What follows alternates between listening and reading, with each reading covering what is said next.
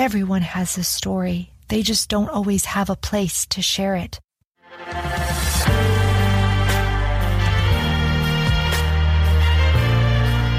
Welcome back. This is Jen Lee, creator and host of I Need Blue podcast, True Crime to True Life. As a survivor of armed robbery and abduction, I understand the trauma and triggers survivors experience. Knowing this, and through my powerful podcast, I offer survivors a safe place to share their lived experiences. Survivors need blue to feel they belong, they are loved, understood, and my favorite, empowered. Please note, I Need Blue does contain sensitive topics which could be triggering. Please seek help if needed, and remember, you always come first. I Need Blue episodes can be found on Apple Podcast, Spotify, and many listening platforms, including my website, www.ineedblue.net. There, you will find valuable resources, safety tips, my newly released book and ebook, Why I Survived by Jennifer Lee. I would like to thank Shar Good, the talented violinist who composed and performed this opening music. You can find information about Shar Good on my website. As always, thank you for listening. Let's begin today's episode. The first time I met Mark, we sat next to each other at a new member orientation for a local chamber of commerce. It was my first time attending this meeting. Mark introduced himself to the group first, and I followed. When I was done, I saw Mark writing on a piece of paper which he later passed to me. I felt like I was in school again. I read it, leaned over to Mark, and said, "I'm glad you are here and doing better." The letter from Mark read, "Jen, I survived cancer." On the following line, it read, "Paralyzed from the neck down. Surgeons and neurologists say I'm a walking miracle." When the meeting was over, I chatted with Mark for a few minutes, and together we knew his story was about perseverance, overcoming challenges, and it needed to be shared. I was amazed when we followed up with a phone call and Mark shared his life story. He has suffered loss and during that time had to learn how to navigate being a single parent to a very young son. Later, he was blessed when he met Jeannie, and together they created a blended family. 12 years ago, a life-threatening obstacle entered his path, followed by another 3 years later. As he shares, you too will see he is a walking miracle. You know, when faced with challenges, we often step back and ask, why me? For Mark, he found strength in faith and family. He refused to give up. Mark, thank you for being my guest today and welcome to the I Need Blue podcast. Good morning. I'm looking forward to our discussion. Awesome. In the beginning, we talked about your son having to be a single parent. Can you take us through the narrative and how you were a single parent? The experience with Carmen as we got married was tremendous and exciting. Carmen and I were married 16 years. We had a son when Carmen was about 35 years old. She developed breast cancer while she was pregnant. This was a shock and a challenge. Because her breast cancer was aggressive, we had to deliver our son at 35 weeks. He was delivered premature. She could not leave the hospital and go home with us, so I took him home alone. She stayed in the hospital for urgent mastectomy and to begin radiation treatment on her breast cancer. She stayed in the hospital for another month, and I stayed home with my son. Carmen's mother came to help me. I was working, of course, and stretched thin to take care of him and the home. Carmen came home, and my son could not be around her because of his age and her radiation treatments. This was extremely difficult for her and difficult for me. I began the life as a single father when I brought him home from the hospital. Over the next 5 years, took care of Carmen and David, our son. During that 5 years, was Carmen able to see her son at any point?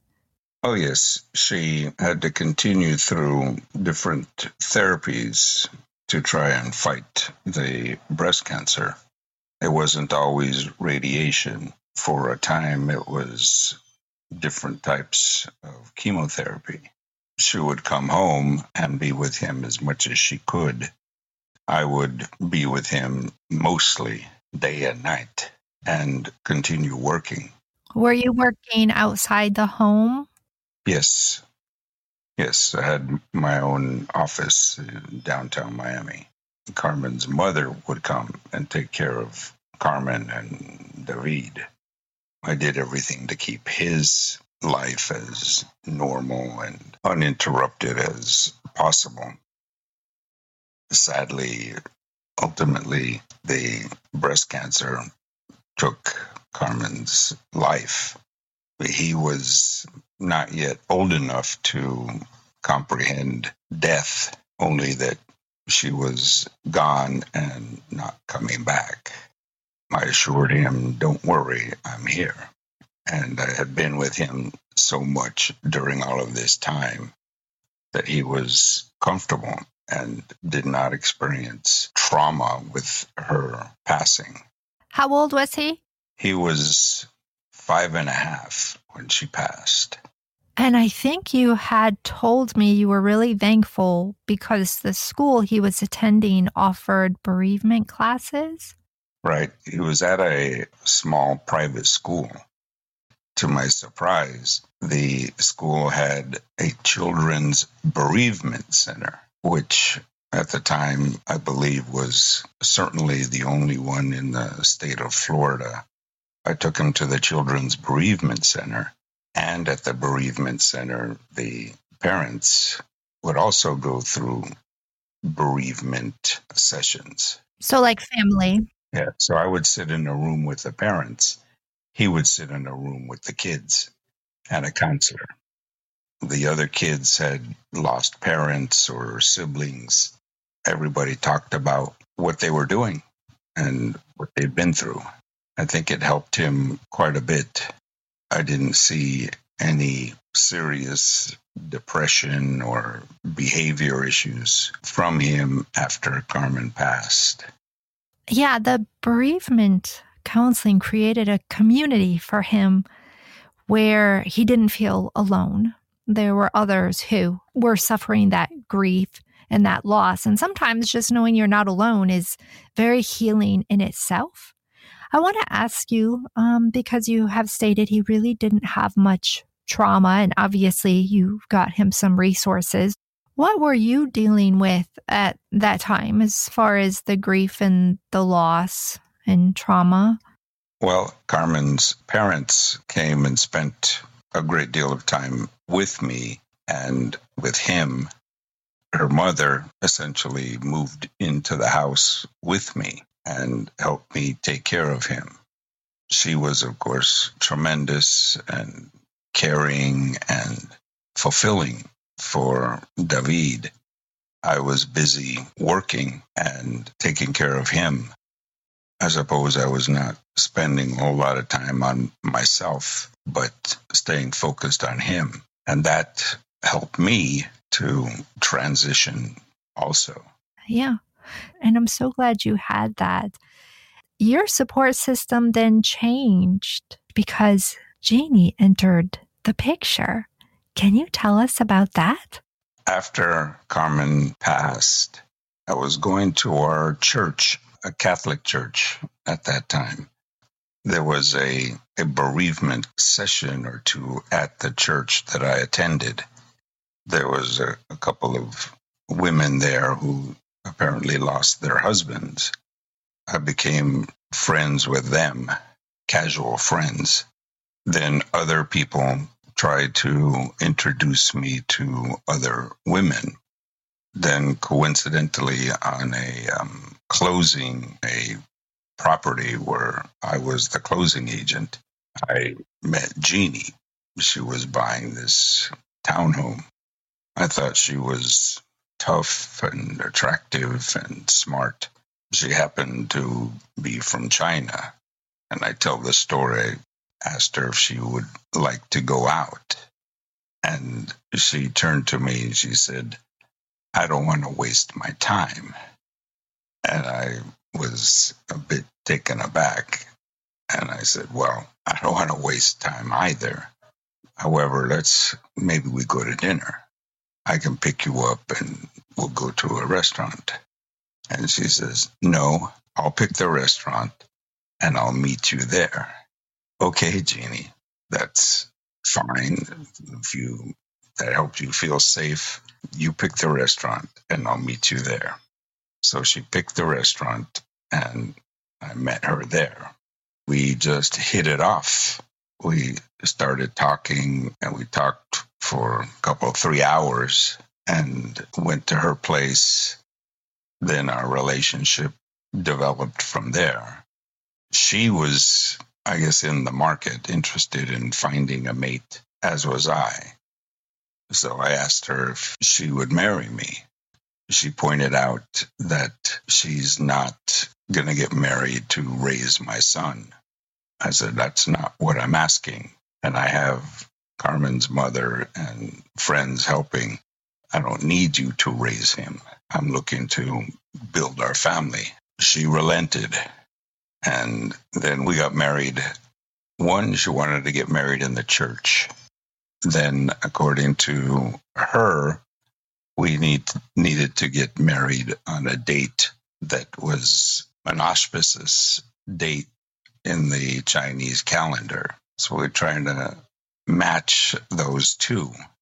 And we ended up getting married on the 18th day of the 9th month of the year of the ox, which is October 18th. David participated in the wedding. How old was David? By now, he was about 7 years old. Okay. We went home and started our life together.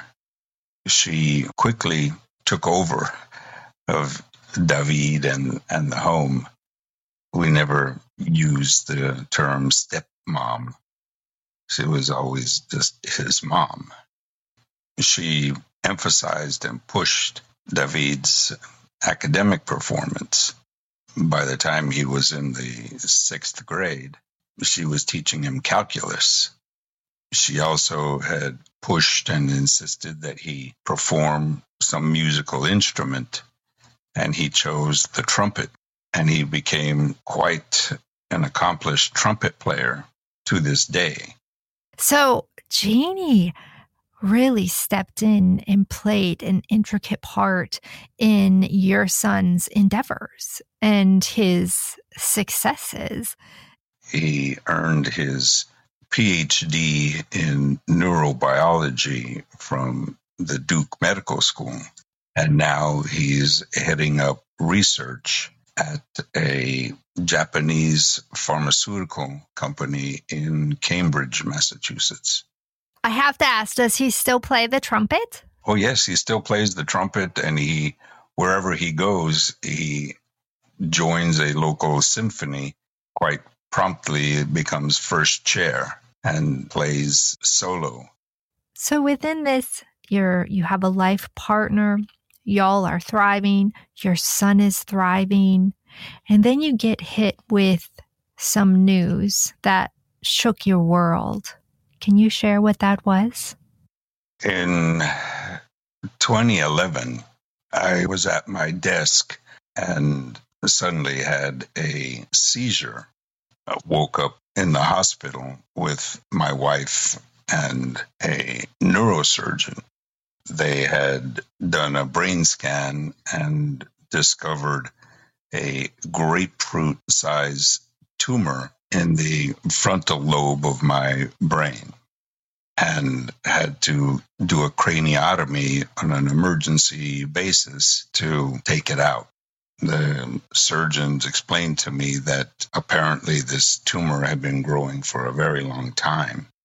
My brain had accommodated it to sort of move back out of the way as the tumor continued to grow until the point at which the tumor crossed the center line and this seizure occurred. So they did the craniotomy. Then I had to recover from that. What was that like, the recovery? I was in otherwise excellent physical condition. I came out of the surgery, of course, with my head all bandaged up, and I couldn't drive for 6 months or a year, and I couldn't travel. I couldn't undertake strenuous activities. The doctors were shocked by my recovery again and didn't expect it. But then they found yet another tumor. The first was in the frontal lobe above the brain. The second was in the olfactory cavity below the brain. And they had to do a cyberknife surgery. With these types of tumors, were the doctors surprised you were alive? Yes. With the larger one, they were surprised that nothing had happened before, that I was alive, that the seizure hadn't wiped me out. Of course, they just kept saying, "You're lucky." So I was lucky. Do you think it was luck? I think it is not easily explained, and very often when things are not easily explained, we call it luck. So it was as lucky, I guess, as I could be. That had such a major interruption in my work life that I was sort of starting over. So I picked up with the work life, and David continued to excel and do so well that his high school and college, he earned scholarships for his academic achievements and his skill on the trumpet. So he paid his own way, as it were, through college and graduate school. And in the meantime, you're trying to recover, get back to work, and get back to some normalcy. It was happening, and I was still stressed and spread thin. Things began to balance out a little more. And then in 2014, I had an accident falling off the roof of my house, and I was paralyzed from the neck down with a spinal cord injury. I was told I would never walk again. Again, my amazing wife stepped in. As I came out of the emergency spinal cord surgery in the ICU, she brought in some good friends of ours who are renowned and award-winning acupuncturists and who teach acupuncture in the US, in California, and in China. They came to the ICU and started acupuncture on my neck and body immediately. And I think you said they had to kind of sneak them in. Is that correct? Well, we did sneak them in, and the nurses saw what we were doing, and they would come to the bed, and the curtain would be pulled, and they would open the curtain, and they would say, "Is everything okay?" and close the curtain, and just sort of look the other way as my acupuncture doctors came in to take care of me. They were coming in every day, and the nurses asked them to get registered, and they didn't want to because they were already so busy. But the nurses and the hospital let them in anyway. How long were you in the hospital getting these treatments before you were allowed to go home? I was in the hospital paralyzed and in physical therapy and with acupuncture therapy for about 2 months. And they just kept working on me. And they would bring in counselors and therapists to help me understand that I was not going to walk again. They were giving me all of this therapy. They would bathe me and move my arms and move my legs, and they had to feed me. I couldn't do anything. Then gradually they could stand me up and sit me down and stand me up and sit me down. One day I stood myself up and I walked to the door of the hospital room, and the nurses came running and grabbed me and said, "Mr. Gallegos, are you authorized to self-ambulate?" And I had to think for a second. I said, "Well, who does that? Ask the doctor." "Okay, but get back in bed." And they laid me back down and they put the bars up on the bed and they locked them so I wouldn't get out again.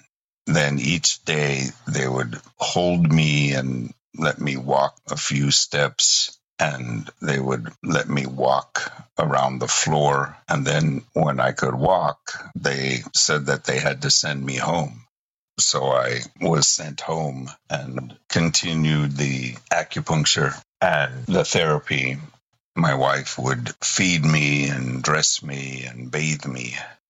She's just amazing. Gradually, I could walk more. I could do a little bit more. And I pushed myself to, even to this day, to physically do more, mentally do more, and be out in the community and work with people and use my own skills and talent and experience to help others. I think I can do that, and I try to do that as much as I can. Yes, you are a walking miracle. In closing, I do have a question for you. In your introduction, we talked about how your strength, you found it in faith and family. What role did faith play in that?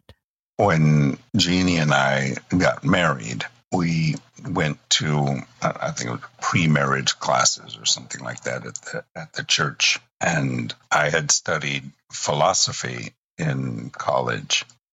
I was able to share with her my faith in God and Jesus and miracles and the history of the Bible, and to tell these stories also to people from my church to share the faith. And with my mother, who was a great faith and who herself had trying experiences.